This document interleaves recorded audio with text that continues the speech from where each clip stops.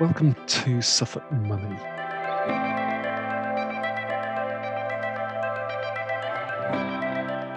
This is a series of interviews and discussions on the subject of money in Suffolk. We all know that Suffolk is a great place to live in or a great place to visit, but many of us are totally oblivious to the wonderful people, the amazing businesses and the fantastic charities that exist in the county. So in this podcast, we've tried to explore some of those and introduce them to you. However, today is a little bit different, and rather than focus on businesses or charities, we thought we'd introduce two really interesting people to you. And these are two people who are very important in the structure of Suffolk Money and its delivery as a podcast. Those two people are Sally and Kevin Birch. Sally will be familiar to many of you, I'm sure, through her work in BBC Suffolk, and Kevin, who has appeared on our screens over a number of years for his work with BBC Look East. So it's great to just be able to chat to you both, Kevin and Sally. Obviously been working with you for a little while now, but just really interested in understanding something more about your respective backgrounds. So tell us a little about each of you, about your respective, where you were born, you grew up. Well, I was born in Norwich and didn't stay there for very long. It was about 6 months, and we moved with my dad's job to Malden. And I was there until I was about 11, and we moved to Capel St Mary. So I know I haven't been here all my life, but pretty much, And from there, then I moved to Ipswich and have been here, probably about sort of 40 odd years, something like that, in and around Ipswich. Went to school at Stowmarket High. It's a good old Stowmarket girl. Stowmarket, you're a Stowmartian then. Yeah, indeed. And finally settled in Ipswich and have been here ever since. So so good. Love Suffolk, as we all do. Love the people in Suffolk and feel really at home. I'm proud to be a Suffolk born and bred. I was born in Bramford Lane in Ipswich and went to St Matthew's Primary School, which was just down, if people know that area, along Norwich Road, walked to school and then St Matthew's Primary. And then from there, we moved up then to East Ipswich, and I went to Northgate Grammar School. And I have kind of been around in terms of working. So I went to college in Essex to learn the journalistic ropes. And then I worked in Norwich for a time, came back to Ipswich, worked in London for a time. So I've kind of dabbled a little bit here and there. But same as Sally, because with the children and still loving this place, and I've always felt it a real treat to actually work where you were raised and can still revisit these places you remember. Have lived in Ipswich so predominantly all my life. So, it's still a place I really love and a county that I just have such a passion for. So obviously you're both known for your various roles in media. How did you each get into those? So starting with you, Sally, how did you get involved? Well, so my background is secretarial and had been starting from the age of 16, but it wasn't until I joined the East Anglian Daily Times as secretary to the works manager and the management team there, that my love of media was sort of born, really. And I was there for maybe 3 years. And then I was asked to join the editor of the Suffolk Mercury series was at the East Anglian Daily Times at the time, and then she moved to London because she was asked to set up a free newspaper in West London for very rich people, and she asked me to join her, and I thought then, I'm not quite sure what that's going to involve. And it was all a bit scary, but I thought, you know what it's like. You don't, when you're young, you just take a gamble and just go for it. I hadn't got any ties at the time. So I went up to join her, and it was just the most bizarre thing. And it was just a free newspaper paid for by very expensive advertising.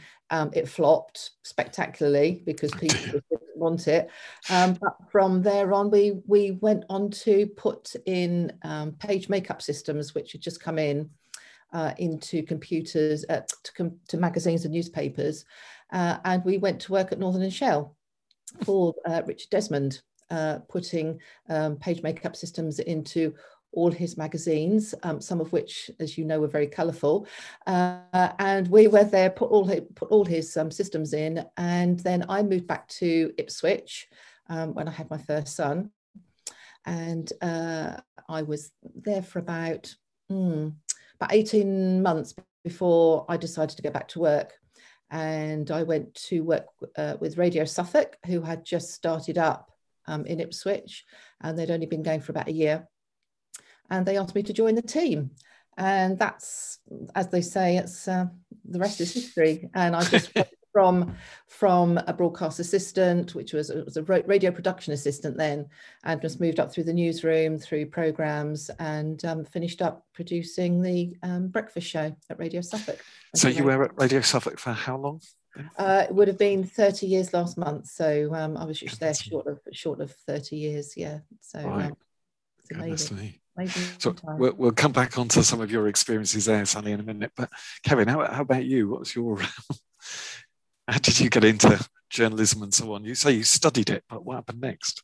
Well, I when I was at grammar school, I didn't really know what I wanted to do. I was quite I really right until the last minute, and it was odd. You can probably remember the experience watching peers around you firmly knowing what they're going to do, university, what career they were going to do, and I was sitting there very unsure. I knew one thing I did know was that I loved English. I'd always had a kind of passion for words, but that was a bit latent, I think, in the back of my head. It didn't really dictate anything. If anything, the one thing I had a passion about was food.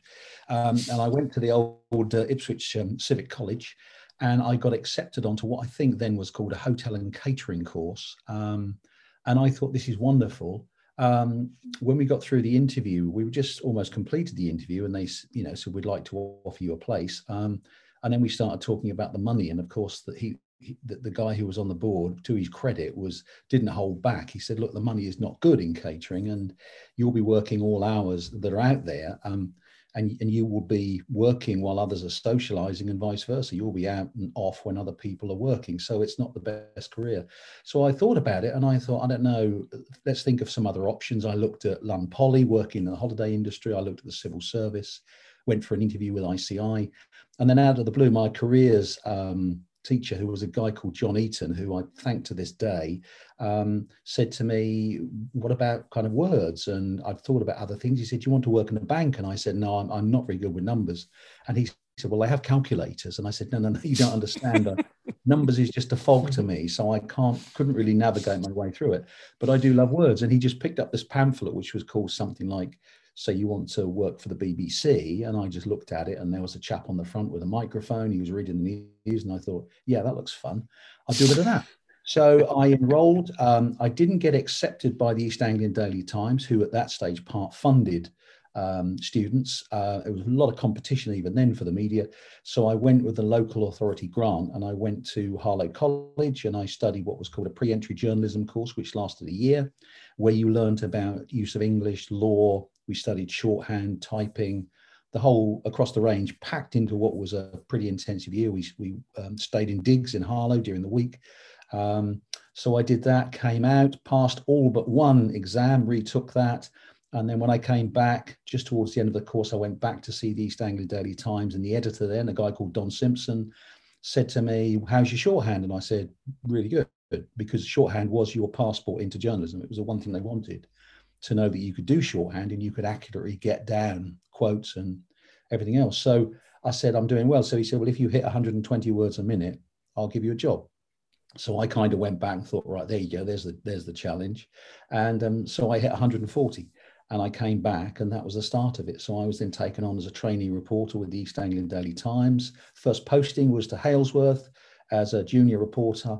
And that was the start of it. And I've never looked back. Can you remember the first story that you covered? I can't remember the first story, Colin, but I do remember that we did, in those days, it sounds odd now, we did a 2.25 year apprenticeship, and that involved everything. And the idea was that you would be farmed out to a district office. And for the first 3 to 6 months, most of what I was doing would have been funerals and weddings. Mm. So the copy would come into the front office, and I had to go through and basically write a report of a wedding or a funeral, and kind of make it interesting, which was not always easy, as you can imagine. The other great discipline was that if you got anyone's name wrong, you would know about it, because someone from the family would come marching into the front office and say, here, what's this all about? Because we had two papers then. There was obviously the daily papers, and we had a weekly paper, the Halesworth Times. So you were feeding those. And also, if it was a really big funeral, if it was someone, a big character in the community, you would sometimes have to go to the church and you would stand at the door taking names. And again, if you got them wrong, you knew about it. So it was a wonderful lesson right from the start in the need for accuracy, the need to double check, to not be afraid of people. Sorry, how do you spell your surname again? And so it was a wonderful education. So that was how it all started. But I mean, I did stories about just daft sewage leaking out of someone's manhole cover in their garden, the restoration of a signal box on the railway line. Every week there was a story about what was then the big issue, the Halesworth Relief Road.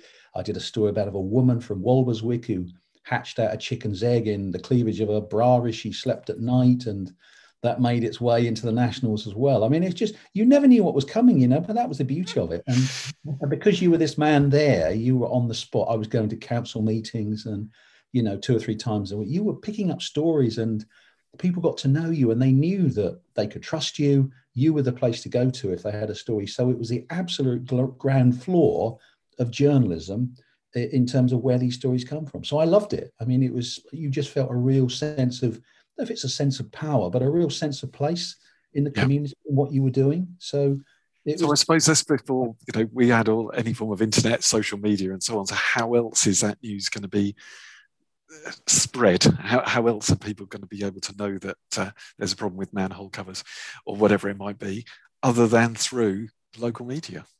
Yeah, I mean, you're absolutely right. I mean, it's weird, isn't it, to think about it now, but we just had public phone boxes. So I had no mobile phone. I don't think I even had a pager. The pagers came a bit later on, and certainly the first mobile phone, which, if you remember, was about the size of a car battery, which you carried, which I think was a Motorola or something like that, which you carried around with you. So you relied on just ending up in a call box. But to be honest, the demand on deadlines was not as great. So you were really fishing for stories which were either going to make in tomorrow's paper or for that week's paper. So there wasn't the kind of relentless pressure that I've worked under since. You were almost gathering in the harvest, to then farm out. But I did always love that sense of kind of knowing something that nobody else knew, and knowing that you were the one who was going to pass on that information. A lot of it very relevant information for people, that they needed to know about. Just say things like the Relief Road, stories which are really important about their lives. They had a right to know. So I always thought it was a great sense of privilege, as well as having a huge amount of fun. It was that they were heady days. Yeah. It's interesting you saying about the shorthand, because we both had to do shorthand, obviously, didn't we? And I think the upper limit was, if you can do 120 words a minute, you can sort of do anything, can't you? So, but Kevin, you did, was it Pitman you did? I did. I think it was called Pitman New Era. Yeah, and I did Royal Society of Arts, and I can remember my college teacher at the time saying, with Royal Society of Arts, because they're very long outlines, so, you'll never get past 90 words a minute. Right, okay, that was like red rag to the bull. And got my 120 words a minute like you did, and but we were almost crossed, because obviously Kevin went into the media as well, and my college teacher said, why don't you think about being a stenographer? With those speed, you can go into court reporting. But she said it will be very lonely. I thought, no, I don't fancy that. And long train rides up to London. But it's interesting that even now, we still use it, because it's such an accurate way of getting, and over the years you never forget it. And we sort of have fun sort of transcribing each other's shorthand when, we have a bit of a laugh, It is useful, even, if you're writing a shopping list today, I was still doing shorthand. And I can remember, as Sally said, I mean, it was an absolute obsession. It had to be an obsession, because there's so much to learn. And anyone who's studied shorthand knows that it's a new language, that where you place things on the line, above the line, the shape of the outline, everything dictates what that word means. So it was real passion. I can remember being up in my bedroom in my digs in Harlow till late into the night, just studying these things called short forms, which are real quick ways of doing words. When I was at college, I can remember when we learned typing, we had these old manual typewriters, and we had a woman who was a very fiery lady, immaculately turned it every morning, but absolute, thrived on discipline, and she wanted to drive us on. And the first morning, I can remember whacking my finger. I got my finger caught in. You remember in the old keys of a real type, if you got your finger down, you pull it back. Yeah. And she was trying to get us to go really, and I got my fingers stuck, and you'd be in the middle of a shorthand exam and your pencil would break, and it was like nightmare. Or you'd lose your way. Once you lost your way when you were taken down a passage, and someone was reading it, you thought, I've got to catch up. So there were some real kind of sweaty palm moments, but it was huge fun. And it is today. I mean, up until certainly when I worked for the BBC, I would sit in court, and everything, I look back now, everything was still done in shorthand. Yeah. It's a real skill. Yeah, amazing thing. It's just something that you don't really hear anyone talk about anymore. Whether it's because we can dictate things or not, I don't know why it's sort of fallen by the wayside. So, so Sally, were you at BBC Radio Suffolk when it began? Is that what you were suggesting? Well, I was there. I joined them a year after. Just after. So Radio Suffolk was born in 1990. And right. I joined them in 1991 when they had an afternoon programme that they were sharing at the time with Radio Norfolk. Right. And then Radio Suffolk decided they want to go on their own, and they wanted their own afternoon programme. And so I joined them part-time then, which was brilliant. So what was your role there when you first joined? When I first joined, it was, as I say, it was an afternoon programme. It was a very light programme. There was no money thrown at it at all. So it was on a wing and a prayer, and you did it because you loved it. And I did. I famously once said, thank goodness that they never took me up on it. But I just said, I love doing this so much, I'll just do it for nothing. And I really did. It was really fun. And Kevin will tell you, in a bit that, those days were the most brilliant times, the most fabulous working time of my life. It was amazing. We, just go out and meet so many people and get out into the community and just have fun. And people just wanted to laugh, and they just wanted you to be a part of their lives, part of their communities. And it was just the best time. So that's when I joined. And then from there joined in the newsroom as a broadcast assistant, and that involved lots of the news stories came down. It came down on tape at the time, so had this great big machine with two big spools full of tape, and it was our general news service, and so it would come down and say, this story is going to have this great big running order, the first story, and you had to be really quick because they'd feed it down, and you'd have 3 beeps, and it would come in and it would go beep, beep, beep, and you had to press this button. And the times that I missed it was just awful. Well, it wasn't. It was just unfortunate. Every time I did that, it was for like the top news story for the drive time program or something. It was really sort of seat of your pants stuff. And then you'd have to get a razor blade, and you'd have to take the bits that you'd missed out, and you'd have to join them together with a piece of white sticky stuff, and make sure that you hadn't got them back to front and that they ran. Proper editing. Yes. Yeah. Editing in the Flintstone era it was. Yeah.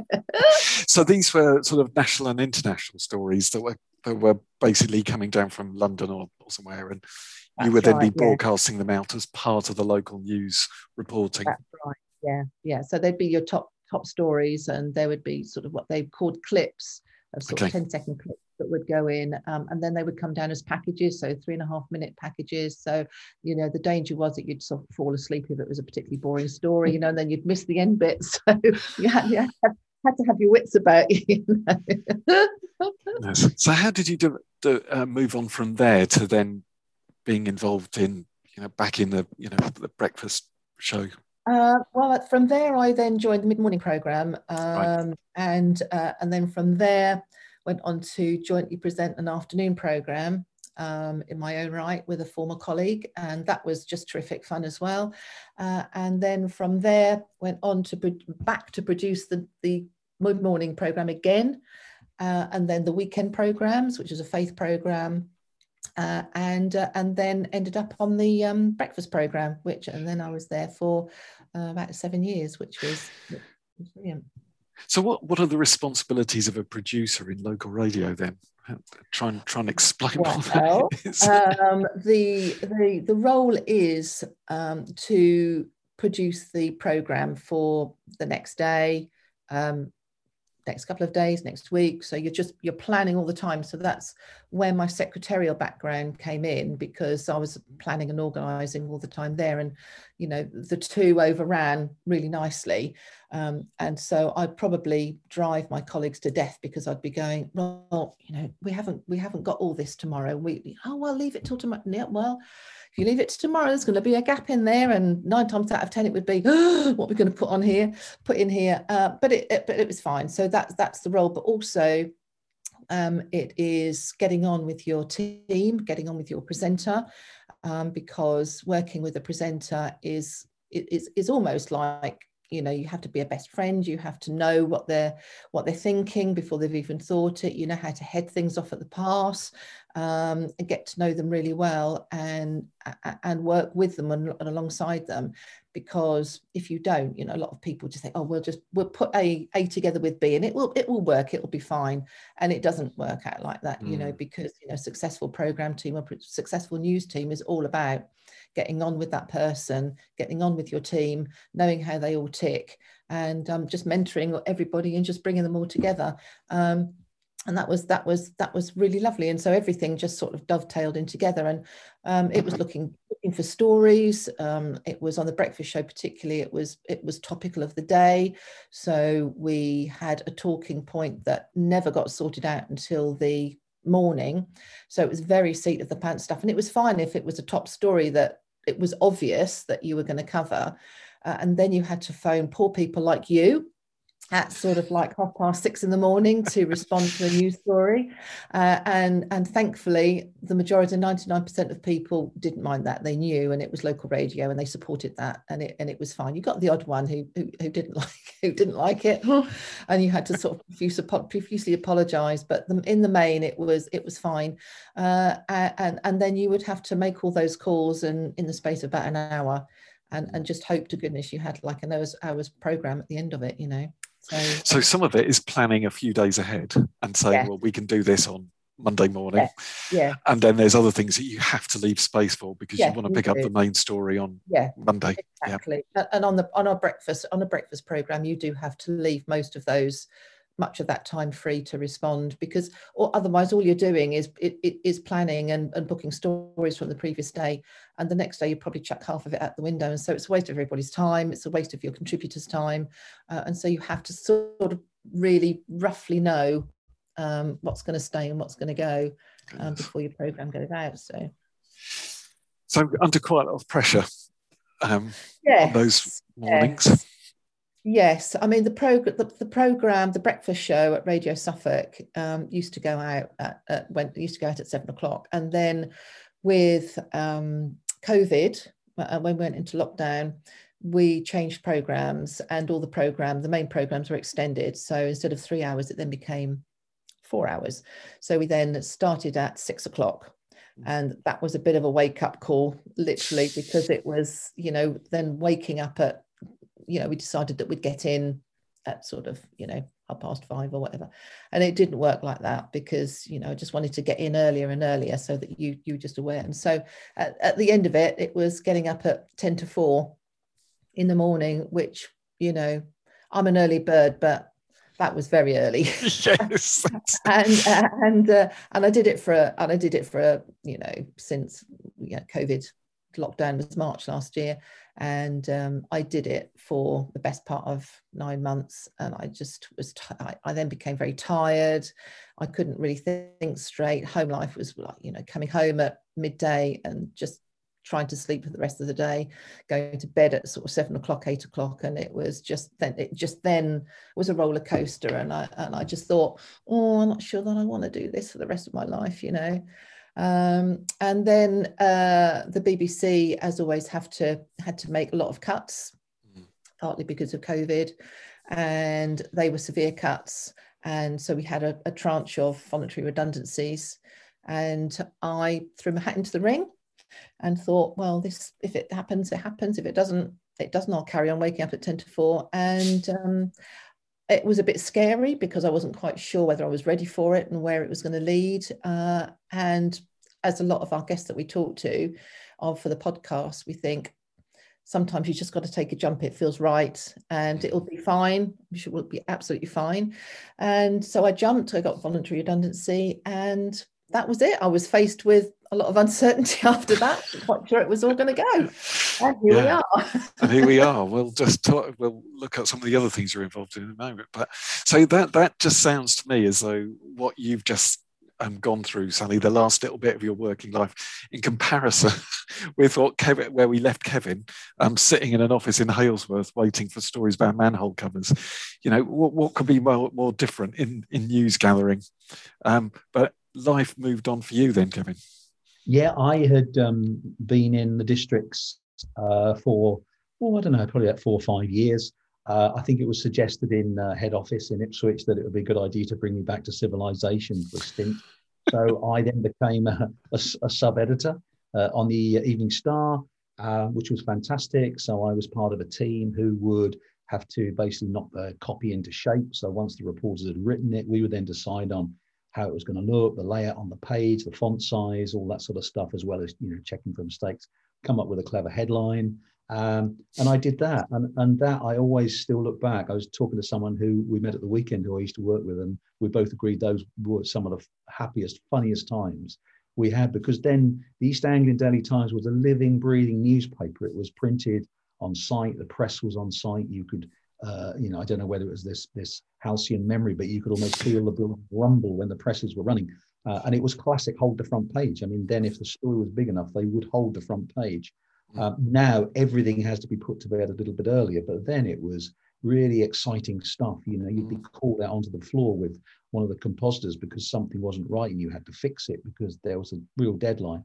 So it was fantastic times. And we had some great times. I mean, I remember one headline I came up with, two of them in my mind. One was a story about a local restaurant who had their diary stolen.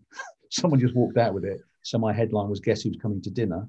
And then I did another one of a guy who'd worked in customs and excise. And he retired after, I think it was 40 odd years. So my headline was "Duty free after 40 years. You know, and those sort of things, when you came up with them and you were roundly praised by your chief sub and then you saw it in print, that was really brilliant. And this play on words, this clever use of words, I used to love doing it, but never losing the meaning or the kind of what was behind the story was the gift. So I did that for a year. Then I came back to districts, basically because I wanted to. I think I was upgraded to some meaningless title, chief district reporter, something like that.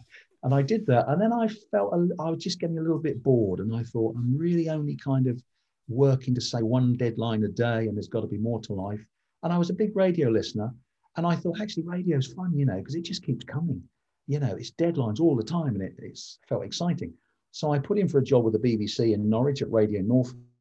The big mistake I made was I didn't do any research. I didn't know anything about radio. So I wandered in, and the first question was, do you know what a cart is? And I resisted the temptation to make some smarty comment about some farm vehicle because it was a cartridge. Well, I didn't know that. And so I got through the board, and they obviously thought, yeah, he's quite entertaining. Didn't get the job. Afterwards, someone who became a good colleague, David Lyne, said to me, look, you've got a lot of journalistic experience. We've got another job coming up. Come in, spend the weekend with us, which I did. When I went in, I actually ended up reading the news on the Sunday. The first time I'd done it, I was one of those guys, if you said, do you want to have a go at this? I said, yeah, I can do that. The old thing about, can you play the piano? I can play the piano. So I did it, and I read the bulletin at 8 o'clock. I was still working for the East Anglian at the time, but I got carried away. So they took me on. As things always happen, things fall into place. I was a producer. Within 6 months, there were changes, so I became acting news editor, which was great. We were having a fantastic time. I mean, we used to play cricket in the newsroom. We had this wonderfully long newsroom, which had this great air. So we used to literally play cricket. I mean, it was fantastic. Again, this office mentality of just working really hard, but having so much fun at the same time was brilliant, because you needed creative people. You needed sparky people who were funny and a little bit eccentric, but that was what you wanted. People who were going to just do things and change things a bit. So I did that. I was aware at that stage, I hadn't moved up to Norfolk and I was still living in Suffolk. I was aware that BBC Radio Suffolk was coming on stream. That was the last of the true BBC local radio stations. So it kind of completed the map of local radio stations around the country. And God rest his soul, Ivan Howlett, who would be the editor of that station, was up in Norwich for the day. And he came into Radio Norfolk. And I knew who he was. And we kind of passed in the corridor. He said nothing. I said nothing. He then just got past me. He kind of looked back and he said, "You are putting in for the job, aren't you?" And I instinctively said, "Yeah, of course I am." So I put in for the job, went down for the interview to be the news editor, the first news editor for Radio Suffolk. I did the board. It was a feisty board. They were in those days. They were pretty high-pressured things with the BBC. And one of the board team were wanting to know that if anything got out of line on station, that I'd sort it out, that I was going to be a pretty tough manager. And was basically making these gestures under the table to me to give me a little bit of a clue. So in trying to answer this question, I obviously came up with a couple of kind of profanities, a couple of, bit of the saucy language. And apparently afterwards, the discussion was, he's the guy we want. And the chap from personnel in London said, he does swear a bit, doesn't he? And Ivan leapt to my defense, as he always did, and said, it's okay, he's from Suffolk. It's the way they talk here. So he saw off that. So I got the job, and goodness me, was that a blessing. I mean, it was just, again, wonderful period working with Ivan, who again was this wonderfully creative soul, full of so much passion, knowledge, humour, so good with his people. He was such a kind man, such a generous guy. And I learned so much from him that we kind of then worked with other members of the team, creating the station, trying to get things right, developing it, making sure that just simple things, Colin, that, the staff, especially if they came in, knew how to say Grunsborough, knew how to say Branford, knew how to say Sproughton, and wouldn't drop a clanger and lose us credibility straight away. So there's a lot to it. And just, where do you go to get news from? I had to go to people and say, we're coming on air. And they were like, why? We don't need you. Remember at that time, they had Radio Orwell, who were a brilliantly, well-entrenched local radio station, doing a fantastic job. And people say, well, why do we need the BBC? So it was kind of a hard sell. And you questioned it at times. Yeah, does the county really need us? And now you look at it, what's been achieved over 30 odd years. How would the county manage without it? And it's incredible when you look and think now of not having, not just when there's snow or the Orwell Bridge is closed, but day to day, not having that forum and platform for people to talk about the issues that matter. How would that exist? But at that time, there was nothing. So we came in and did that. Did that for about 9 years.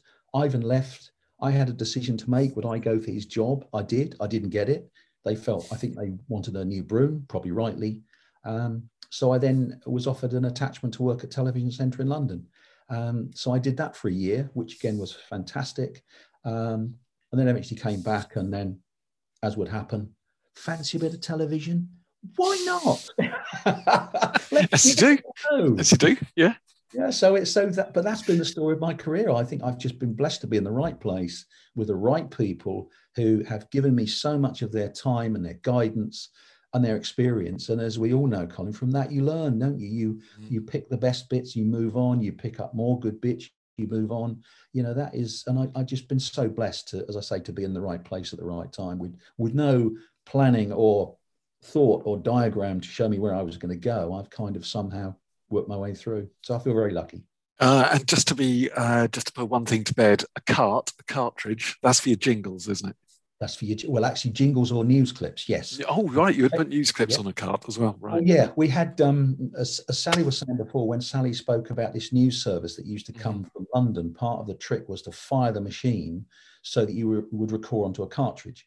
And these cartridges would be anything up from 20 seconds up to 4.5 minutes. When the pressure came on, you started to run out of cartridges, you could be in a situation of putting a 20-second news clip onto a 4.5 minute cartridge, which was not ideal because they need time to respool. So you would begin to read your bulletin, you would test your cartridge to make sure it's going to play okay. You would hit requeue, and then you'd look at the clock and think, 30 seconds to the bulletin. Is that going to be requeued in time? And from the machine, you'd hear as this old cartridge was going round and round. You're watching the clock and they go, so it's now coming up to 8 o'clock. And at the news desk, here's Kevin Birch. And you're saying, good morning, the headlines this morning. And you're watching and it's going, that your lead story is still finding its way a little bit. And you go, so-and-so, so-and-so, so-and-so, so-and-so. The main story this morning, blah, blah, blah. And then you'd hear, clunk. and the cart would be requeued, and you thought, thank goodness for that. But this was the way. I mean, now it makes me hoot with laughter when young journalists in radio say, "Oh, editing's such a nightmare." I'm like, really? You should have tried it, Sal said, with a chirograph pencil and a piece of splicing tape when all the tape is going all over the place. You know, you should have tried it when you're working with things like cartridges and machines that break down. Actually, I know we moan about things like the internet when it goes down, but actually things are pretty reliable. And editing today is a really slick and swift operation. So in those days, it was pretty testy. But yeah, I learned, as I said, we learned a lesson. I went into that interview. I didn't do my homework. Never happened again. I always made sure I never understood with an interview why people didn't ring up.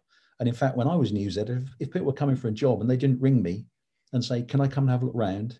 Can I just talk to you for 10 minutes?" That put them some way down the list, because I wanted people to be asking questions and saying, "Can I come in? Can I get a feel for what you do? Can I see what you do? Can I maybe talk to some of the team?" I'd always say, "Of course you can." Because, you know, that to me is part of it. But I think I learned a lesson then that you can't just be a little bit fly about these things. You've got to put your work in, you know. If particularly with me, I'm coming from newspapers initially with no radio knowledge at all. It was pretty clear in black and white I should have put the work in to make sure I was up to speed, and I didn't. So, you know, you get caught out once, but you don't get caught out again. But, Sally, were you involved in employing people? So did you have a say as to the people who were working with you? Not really. I just hoped that the decisions that people made for the people that I worked with were the right ones. And I'm really, really, really happy to say, because the people that were employing the people that my team, they knew me. So to a certain extent, they would know whether we were all going to gel. And I don't think, I'm just trying to think, there aren't many. There's been maybe a couple that haven't worked, but in the main, over 30 years, that's not bad going. And everybody I've worked with and who has become part of our teams, I've got on well, really, really well with. And I've been blessed to mentor some of the staff that have come up through work experience, we've been very blessed with some very energetic and creative young people, and I've been very lucky to be able to be a part of their lives and to bring them on, and to, you know, we've become good friends, and so, you know, I've been very, very fortunate in that respect. Oh, wonderful. Yeah, that makes a big difference when you've got people around you, as you say, that you can both see them developing and growing. Definitely. Yeah. So yeah, Kevin, by this time then you've now joined the BBC. You're doing local news?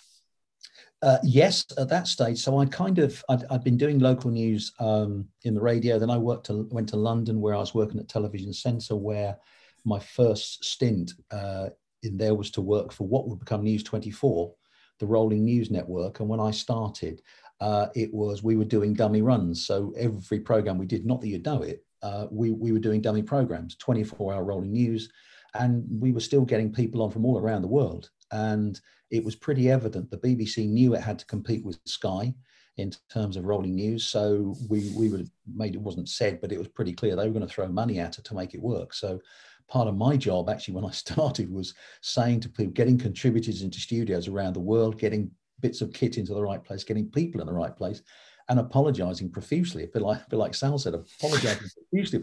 Sorry, can you hang on, another 10 minutes or so? And these were people in Washington, around the world. So the whole thing was just totally fluid. I mean, it was rolling news to an extreme level, you know. So I used to sit there.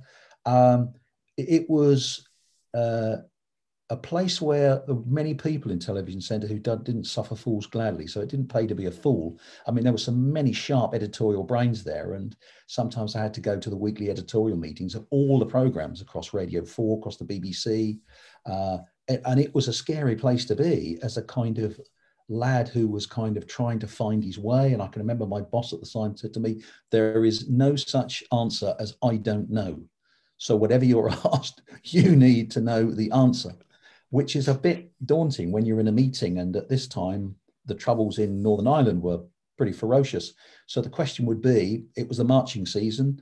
If such and such happens over the weekend, what do we need to do? Where do we need to be? Who do we need? And I'm kind of like, I don't know, how do I predict all this? But somehow you had to formulate, and I suppose again the skills of diplomacy came in, and just the ability to talk common sense. I can remember someone saying to me, "You're really good in meetings. You just come out with the right thing." And I felt, there's no secret formula to this. I'm just talking common sense. I'm just telling you what I know. But I thought they thought this was some wonderful moment, that here's this chap who's talking common sense. So I got on really well, fantastic people. But as with so many of us, the commute to London was just, I can remember coming back home, and I'd hit Manningtree at 8 o'clock in the evening. The sun would be going down, or had gone down, and I thought I'd be doing this again at 6 in the morning. And it wasn't for me, I couldn't keep doing that because I felt I was burning out. So the option, when I came back, I kind of did a stint producing the breakfast show again for local radio, Radio Suffolk, which was great fun. And then I just thought there's got to be more. So when they said to me, do you fancy a stint in television? First doing a bit of sport on Look East, I said, I'd love to. And again, your natural confidence and in your own ability comes through, and I loved it. It was just an extension of what I'd always done, but in a different medium. So I had to think pictures, visually. If a story hasn't got pictures, don't bother doing it. As simple as that. So I loved it. And again, it was a real challenge. It put you under a lot of pressure. Again, there's a lot of people there kind of waiting for you to fail, not within, but sometimes without. Who are watching your every move, who are really quick to criticize, jump on everything you do. So you got to be pretty tough. But having said that, I just loved it. I really enjoyed that exposure. Again, being in the right place to deliver news, real big news, and to feel you're reaching this, major audience every night. Oh, it's just, the best times ever. How long were you in the East doing the local news for, BBC East? Oh, for BBC Look East. Well, I joined them, I think it must have been 20, because if I started with Radio Suffolk, went on air in 1990. So I did all of that. So it's over 30 years. And I think probably 20 years of that would have been with BBC Look East. Right. But I can remember at the start, as I said, you were finding your way. And I look back on some of my early stuff, and like all of us, I suppose, we're like, what was I doing? And then you get better at it. You get more confident. Your ability to deliver the story unflustered, to tell the story. I mean, that's the key thing. Just to break a story down into little components that people can understand it, and pitching it at that level. It's like I said earlier on, you've got to tell the story, but you've got to get it at just the right level. You don't want to come across in a way when people say, well, what was that all about? At the same time, you don't want to be patronizing and insulting people who may know 90% of this and even more of the area that you're delving into. So you have to become, have that ability to dig down to a certain degree, so you sound and feel as if you know exactly what you're talking about. And this is day to day. Every day you'd be dispatched on a different story of which you knew very little, complex medical stories. And, you just had to get to grips with it. But I think, like all of us, as you go through life, you become more confident in your own ability. You don't get nervous. You don't sort of make mistakes. You're able to tell it in a way that is human, that is real. And so as you both sort of look back over your BBC careers, what are the stories that sort of remain with you both? Maybe a funny one or a humorous story, or one that you really enjoyed, or maybe those that you just think, this is history. This is something that will be talked about for a while. Are there things that you can think back on having to cover? Well, I think from being a producer, I think every day, the stories that you do every day and the people that you talk to are, they all are really important. The big news stories, obviously, the one that sticks in my mind, that will be one of Kevin's as well, that we'll just never forget, was the tragic Suffolk murders, where that's probably one of the biggest news stories that I've ever been involved with. And apart from dealing with day-to-day people who were just fascinating people who we're doing now, though those people's lives are just as important, and they stick with me all the time. But this news story was just something else, and it just came out of nowhere, and completely knocked us all for six, and still remains. I can remember, you know, right from the start, when it started and when it finished, and it was an awful, very tragic time, and that will remain with me forever. It was to be part of that was just, yeah, was astonishing, really. Still can't believe it happened. You can't. It's odd to look. We talk about it. You look back at it. I mean, two reasons. One is because where we live is literally, I mean, where some of the bodies were found is literally half a mile from where we live. So I was kind of being deployed to these every time there was another discovery, to just literally down the road. And as we all can, Colin, you can probably remember, you know, people would be out in Ipswich at that time, and it just absolutely, the place was just not what we always knew the place to be. There was so much fear and uncertainty and worry. It was a really, it was a difficult time for all of us, because none of us could comprehend what was going on. The other side of that, I think, Sally, to be in that position when where you are telling this story, and certainly during the time that it happened, and then the subsequent trial, I can remember thinking, when the verdicts came in court, I said to Sally when I got back, I said, it's the first time I've been taking shorthand, getting ready to get this, and my hands were shaking, because I think we were all aware that this was history, you know, this was history. I mean, this was one of the worst cases there would ever be. And to be involved in that was something. But again, to try to tell that story in a kind of humane, compassionate way, this was, I think, what we all battled with. To not forget at any one moment, these were the lives of, you know, local girls who had local families, and particularly when, you know, we were going to the funerals for these victims, and it was just an awful time, because you didn't really want to be there. If I'm honest, you didn't want to be there. But you kind of had to be, I suppose, every bit like a journalist in a war zone, isn't it? You have to be there to see what's happening, to record that first chapter of history. So it was a very odd sensation, but I think I would agree with Sally. I'd look back and say that was the one story that after that, nothing would get to that level in terms of its impact on the community and us as individuals. But in terms of, I mean, funny things, I've been blessed to travel with the BBC. I can remember, you know, being in the, going to New England for Bartholomew Gosnold, the man who went and helped discover America. And that was just a fantastic, taking the seaplane out to an island off Martha's Vineyard and filming with American people on Independence Day. And another one was a deployment where we went with the military to Oman for this huge military exercise, and camping in the desert with the military. The tensions were building in the Gulf, and no one was really sure what was going to happen, and sitting in the mess tent eating a fiercely hot curry when temperatures were still in their 40s, about 42, and the sweat is pouring off you, and you're sitting eating, I think, what was curry made by these Mongolian chefs, you know, and you're thinking, what are we doing here? So interviewing Joan Collins, you know, there's so many moments you look back on and you think, goodness, we've been blessed, you know, to do what we've done. Yeah, we have. I think also on the lighter side, particularly for radio, the outside broadcasts that we've done were just brilliant. And again, it's all about getting into the community, and they weren't always my favourite things. If it was like this, if it was on a lovely day, and often we'd be down on Felixstowe and take the programme down onto the beach, and the sun would be beating down. Amazing. Fantastic. But anybody who knows me very well knows that me and cold weather don't go together very well.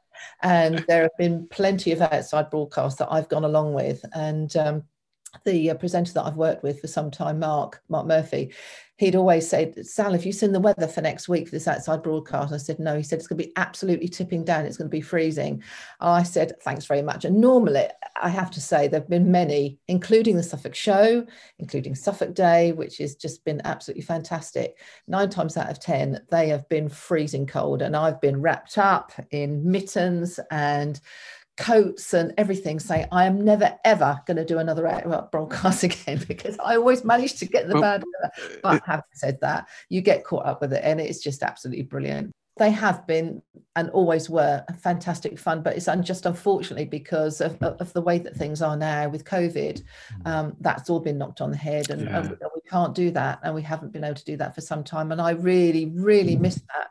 because that is your chance of being able to meet people, to find out their stories, and to be able to be part of the community.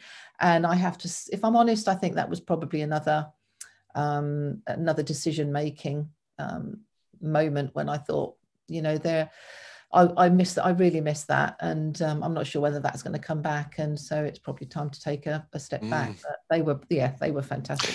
Well, I mean, I'm glad you mentioned the Suffolk show, because that must be one of your sort of huge commitments every year, is what you were doing there, and just to always look on your stand and see you running backwards and forwards with pieces of paper and microphones, headphones, and everything. But they were just great days, and you know, we weren't allowed to take any holiday. You know, it was, you know, the 2 days in BBC Radio Suffolk's calendar which were just unmissable, because it was our chance to meet people and for people to meet the faces behind the microphones and everything. And so it was a big PR chance as well for us to be able to meet the people that we broadcast to, which were at the end of the day were the most important things. And I loved everything. So I did, what was it, 30 Suffolk shows, and you just think every year it's going to be the same. It's going to be, what can you, and they're not. You would think that they would be the same and they would be totally predictable, and they're not. You know, you have the mascot races, and you have the people from the very important people from, you know, police and the council and what have you. Then you get other people who are just come and, you know, they'll shear their sheep on the stand, or, you know, they'll make music on the stand, and totally diverse, but just all Suffolk life is there, and it was just fantastic. Well, you did show jump one year, didn't you? Oh, yeah. Oh, yes. I'd forgotten about that. That was a challenge in the days that health and safety they were okay, but you could get around it fairly easily. And assessment forms weren't quite what they are now. And we had a challenge on the mid-morning show that, you know, each member of the team would have a challenge. And I don't know how on earth I did it, but I was challenged to ride a horse, but not just to ride a horse. It would be to perform at the Suffolk show. And I am really scared of horses. I still am. And they put the fear of whatever up me. I think the horses are scared of you. I think they probably were. And, you know, faced with this huge animal. And I took all these riding lessons every week at Washbrook. I can remember they were just so patient. And I got to sort of something that I could just trot round the field and jumped over a fence and all the rest of it. And then I was suddenly in the grand ring at the Suffolk show, one of the big things. I'm just thinking, what am I doing? Why am I even doing this?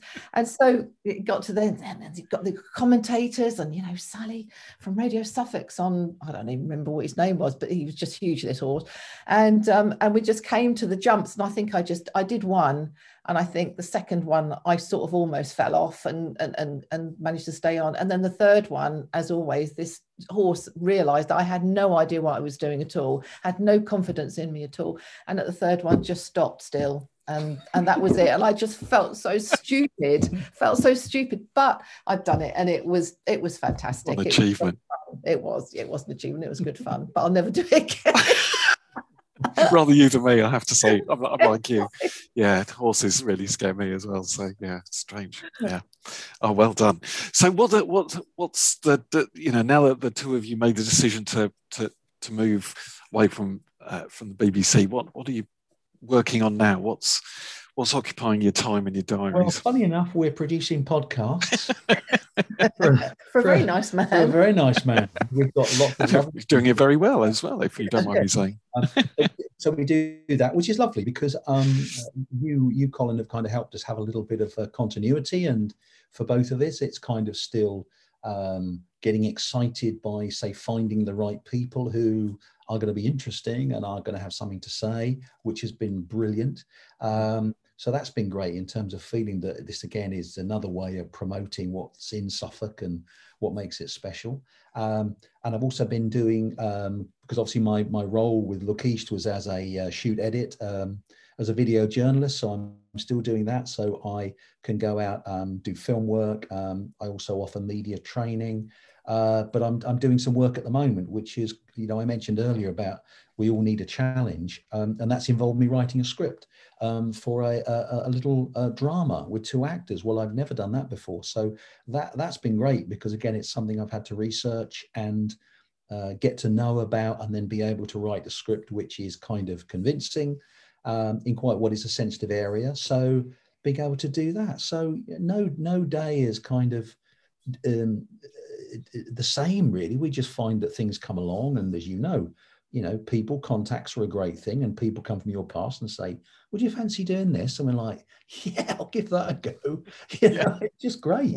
So it's it's uncharted waters, and but so far, touch wood, it's been really good. And let's be honest, these are bizarre times at the moment still. I know we're coming out of it, but they've still been odd times, haven't they, where we've all been uncertain about what can we do safely, can we do a bit of this, can we do a bit of that. So it's been a testing time. So I hopefully as things open up even more and we do return to even more normality, we'll end up doing more. But so far it's been a lovely little segue. It has been a lovely segue. Segue from one section of our lives to another. So yeah, fingers crossed. And for me, very, very similar. Obviously, we're involved with you helping to produce a podcast, which it's lovely to see. We've been doing it obviously since January, and it's lovely to see that people viewing and sharing and downloading as the weeks go on. And it's just an extension of that of the job, that the best bits of the job that I loved at Radio Suffolk, which was trying to find interesting Suffolk people who've got something to say, who've got fascinating lives, and sometimes you'll ring and they'll say, what do you want to talk to me for? I haven't got an interesting life, I've done nothing interesting. And the more you talk, you think, you've done more in your life than I have, and it's still astounding. It never ever ceases to amaze me, those people that say that, because every single person has a story, and that story is absolutely fascinating. And so this is just an extension of that, and it's been absolutely wonderful. And alongside that, I'm working part-time for a local cancer charity, Cancer Campaign in Suffolk, when I'm helping them, again as an extension of the skills that I've used in organising events for them and helping them raise their profile on social media, which is so important for businesses now. And that's just a dream job as well. It's bringing people together. So it's just all sort of just all fallen into place, really, which is lovely. And I don't think any of us should be under any illusion. I kind of charted this thing for some years now, and I think Suffolk now is in a place which is unparalleled in terms of where it's ever been before. And I'm talking about what it has to offer, its heritage, its history, its countryside, its environment. Yes, of course, tourism is important. And isn't it wonderful that people want to come here? We probably will see even more of that, as I think the move, just people make the decision that they don't really want to be in the city, they want to be out.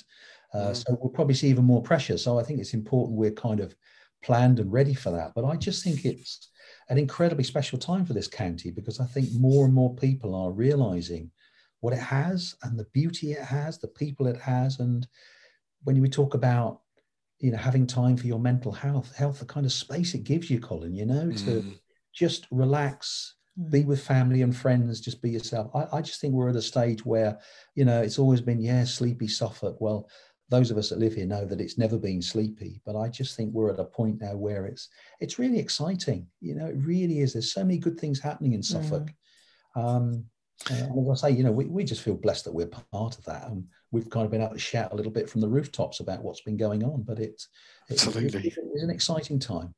And interestingly, I think that's what the three of us are finding in this podcast, isn't it? That now there are so many things going on that people just don't shout about and don't talk publicly about, perhaps. But actually, the businesses that are successful, entrepreneurs who are growing businesses, charities who are doing huge things in the community, it's incredible. The stories are absolutely amazing. Well, that is symptomatic of Suffolk and Suffolk people. As you know, they don't shout about what they do. It's not done for. I can still remember my parents, saying to me, "Oh, you don't want to get, don't get above yourself. Don't get too big for your boots, And that's so true in Suffolk. They do hold back a little bit, a little bit reserved, and they're not going to come and shout about the successes they've had. But it's all happening there. The one that sticks in my mind was the piece we did with Tim Holder, Colin, where he spoke about this deprivation in Suffolk and how you go to a village and it all looks lovely and pretty and beautiful. expensive homes and everything, but just look behind that a little bit and you'll find real problems. So it's all there. But I think it is, we were talking to someone the other day who moved here some years ago. I think he said he'd been here about 17 years. And he said, yeah, everybody was very suspicious when we moved in. And I said, it's okay. We're like that. You know, it takes time for people to get to know you and trust you, not because they're in any way being nasty about it, but it's just that's the way we are. We're cautious, you know. So I think it's what goes with it. But yeah, the more we can get people to open up and say, come on, celebrate what you do. It's fantastic. You're leading the way in many areas. You know, let's celebrate that. It's fantastic. Yeah. And I'm just hoping that through this, we've got the opportunity to listen to those stories and propagate them, rather than possibly, I understand, you know, within the BBC context, you're under some time pressure. You've got, you know, a 5-minute slot and then you move on to something else. But we've got the opportunity to hear the whole story. And it's that chance to let what we used to call in the business, let the story breathe. And so for people who are put on the spot, they think, 5 minutes, you know, can't possibly, you know, people would come off the back of the interview and say, I haven't even started yet, you know, I've got loads more to say. And so that's a classic thing, you know, that you have, you know, dig a bit deeper and you've just got these incredible stories that people can tell. And as Kevin said, we're just absolutely blessed to be able to listen to those over the course of you know, a week or two. Yeah, it always made me laugh when I'd go out and do a piece for Look East, you know, and you'd do an interview that could go on for some time, and people would say, how long is this piece going to be tonight? Like 10 minutes. And I'd be like, 2 if you're lucky. And then, you know, well, how much will my piece be? I'm like, well, 15 seconds probably, you know, because that is kind of what you get. But I used to say, you know, think yourself lucky, because in America now, most clips in the news are like 9 seconds. So the whole thing is just coming down. And you can ask the question, like, how on earth do you tell a story where you're limited to, let's say it's a story with a lot of political dimensions. You've got to get everybody's view in within, say, 2 minutes. No one's ever going to get any more than 15 seconds. So it's really hard. And I think this is what a lot of people feel frustrating about the media today, national and local, is we don't get the chance to talk about really complex issues because everything has to be squeezed right down. So you're right, it has been a breath of fresh air, hasn't it? To just have the sort of conversation we'd have over the dinner table or at the pub. You just to talk to people and let that conversation flow. It's been lovely. Yeah, no, it's been good. And I really appreciate your both support and the work that you do on it, because you make, you know, an amateur sound a lot better. So thank you very much. We're having a ball. Don't worry about that. No, it's been brilliant. And we've got lots more people, I think, on our hit list, haven't we? People we want to talk to. And every conversation like this that we have, somebody says, oh, you need to talk to so-and-so. So we'll work our way around all these interesting people in Suffolk. It'll keep us going for a while. Definitely. Thank you both so much. It's been brilliant just to hear your background, your stories, and every success with all the new challenges that you're taking on. Thank you very much, Colin. Thanks, you're very Colin. welcome. So it's been really great to find out something more about Kevin and Sally and their backgrounds and the wonderful work that they've done in the past. But you can admire their work by continuing to subscribe and support the Suffolk Money podcast, whether it's through Apple, Amazon or Spotify, or by following us on Facebook or using our website, which is suffolkmoney.co.uk. You'll be able to find all our previous episodes in those locations as well. So we hope that we'll see you next time on Suffolk Money.